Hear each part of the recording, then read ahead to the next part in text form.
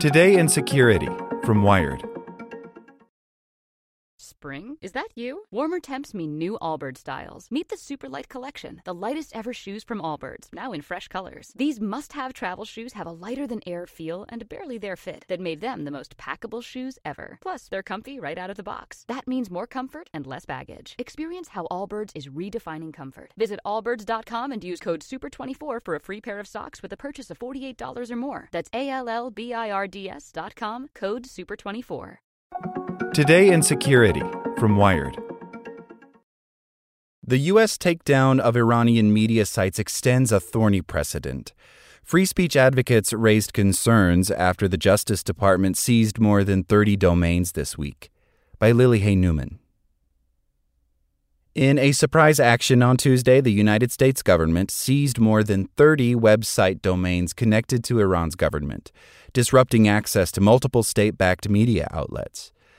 U.S. officials said the action stemmed from terrorist disinformation distributed on the sites and their violation of sanctions, but press freedom advocates caution that the takedowns have much broader implications for free speech rights and foreign relations alike. Impacted sites included English and Arabic outlets, Press TV and Al-Alam, and others like the Yemeni Houthi channel Al Masirah TV. They were all run by the Iranian Islamic Radio and Television Union. The DOJ also took down 3 sites associated with the Iraqi paramilitary group Kataib Hezbollah, which has Iranian support. The move extends a controversial precedent set by the Trump administration, made all the more concerning by the disjointed and seemingly uncoordinated nature of the operation. It's really unclear why the U.S. government acted on these particular sites and why now, or what their standard is for intervention, says Evelyn Duick, a research scholar at Columbia University's Knight First Amendment Institute and a lecturer at Harvard Law School. One of the core principles of free speech rights is that government restrictions on speech should be transparent and justified, and that's not happening as much as it should. The operation comes as the Biden administration is attempting to negotiate with Tehran, including President-elect Ebrahim Raisi, about Iran's nuclear program and support for proxy militias across the Middle East. But the website domain seizures seemed poorly coordinated, with site access coming up and down for hours.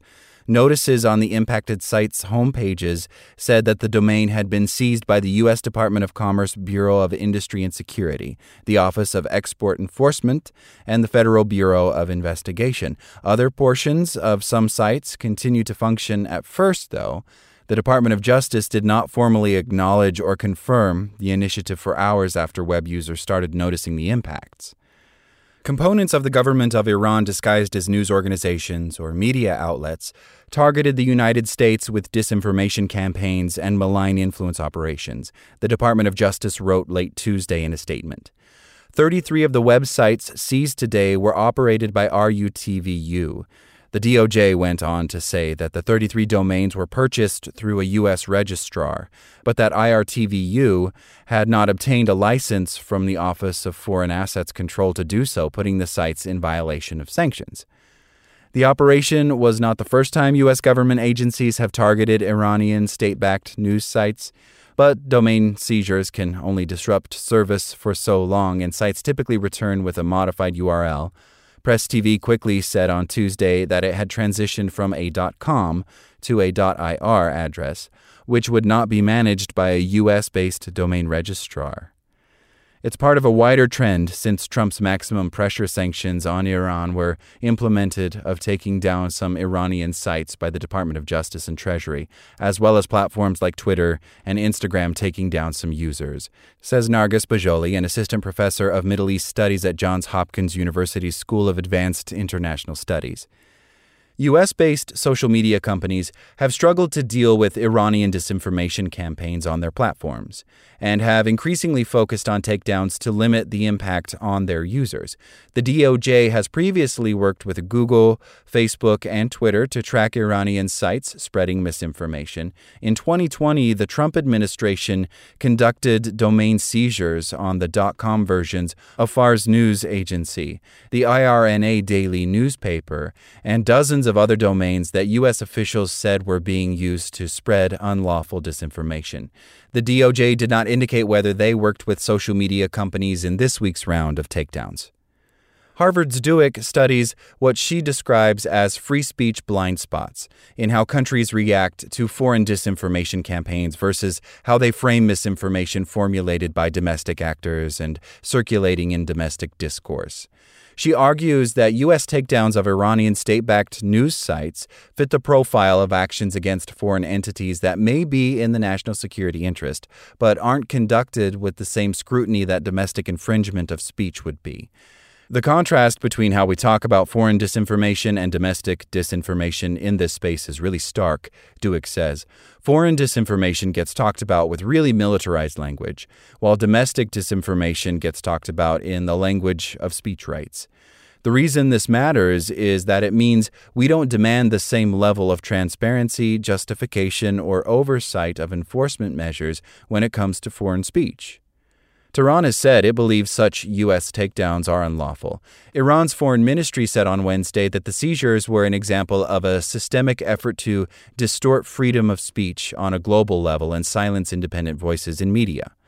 The Iranian regime is certainly known for distributing propaganda and misinformation, but free speech advocates emphasize that heavy-handed and inconsistent U.S. takedown actions could set lasting and problematic geopolitical precedents. Iran is also far from the only country that distributes misinformation or propaganda about the U.S. through state-backed media. Takedowns like these could ultimately push target countries even more rapidly toward balkanized and tightly controlled versions of the internet. Iran, for one, has worked for years to build its national information network, or countrywide intranet, which would not only put Iran's disinformation sites outside of U.S. reach, but would heavily restrict access to information for the country's citizens and chill speech. Iran's protracted 2019 internet shutdown showed the extreme lengths the nation's regime is willing to go to restrict the flow of information. There's a fine line between attempting to address Tehran's disinformation campaigns and reinforcing its instinct to retain as much digital control as possible. Like what you learned?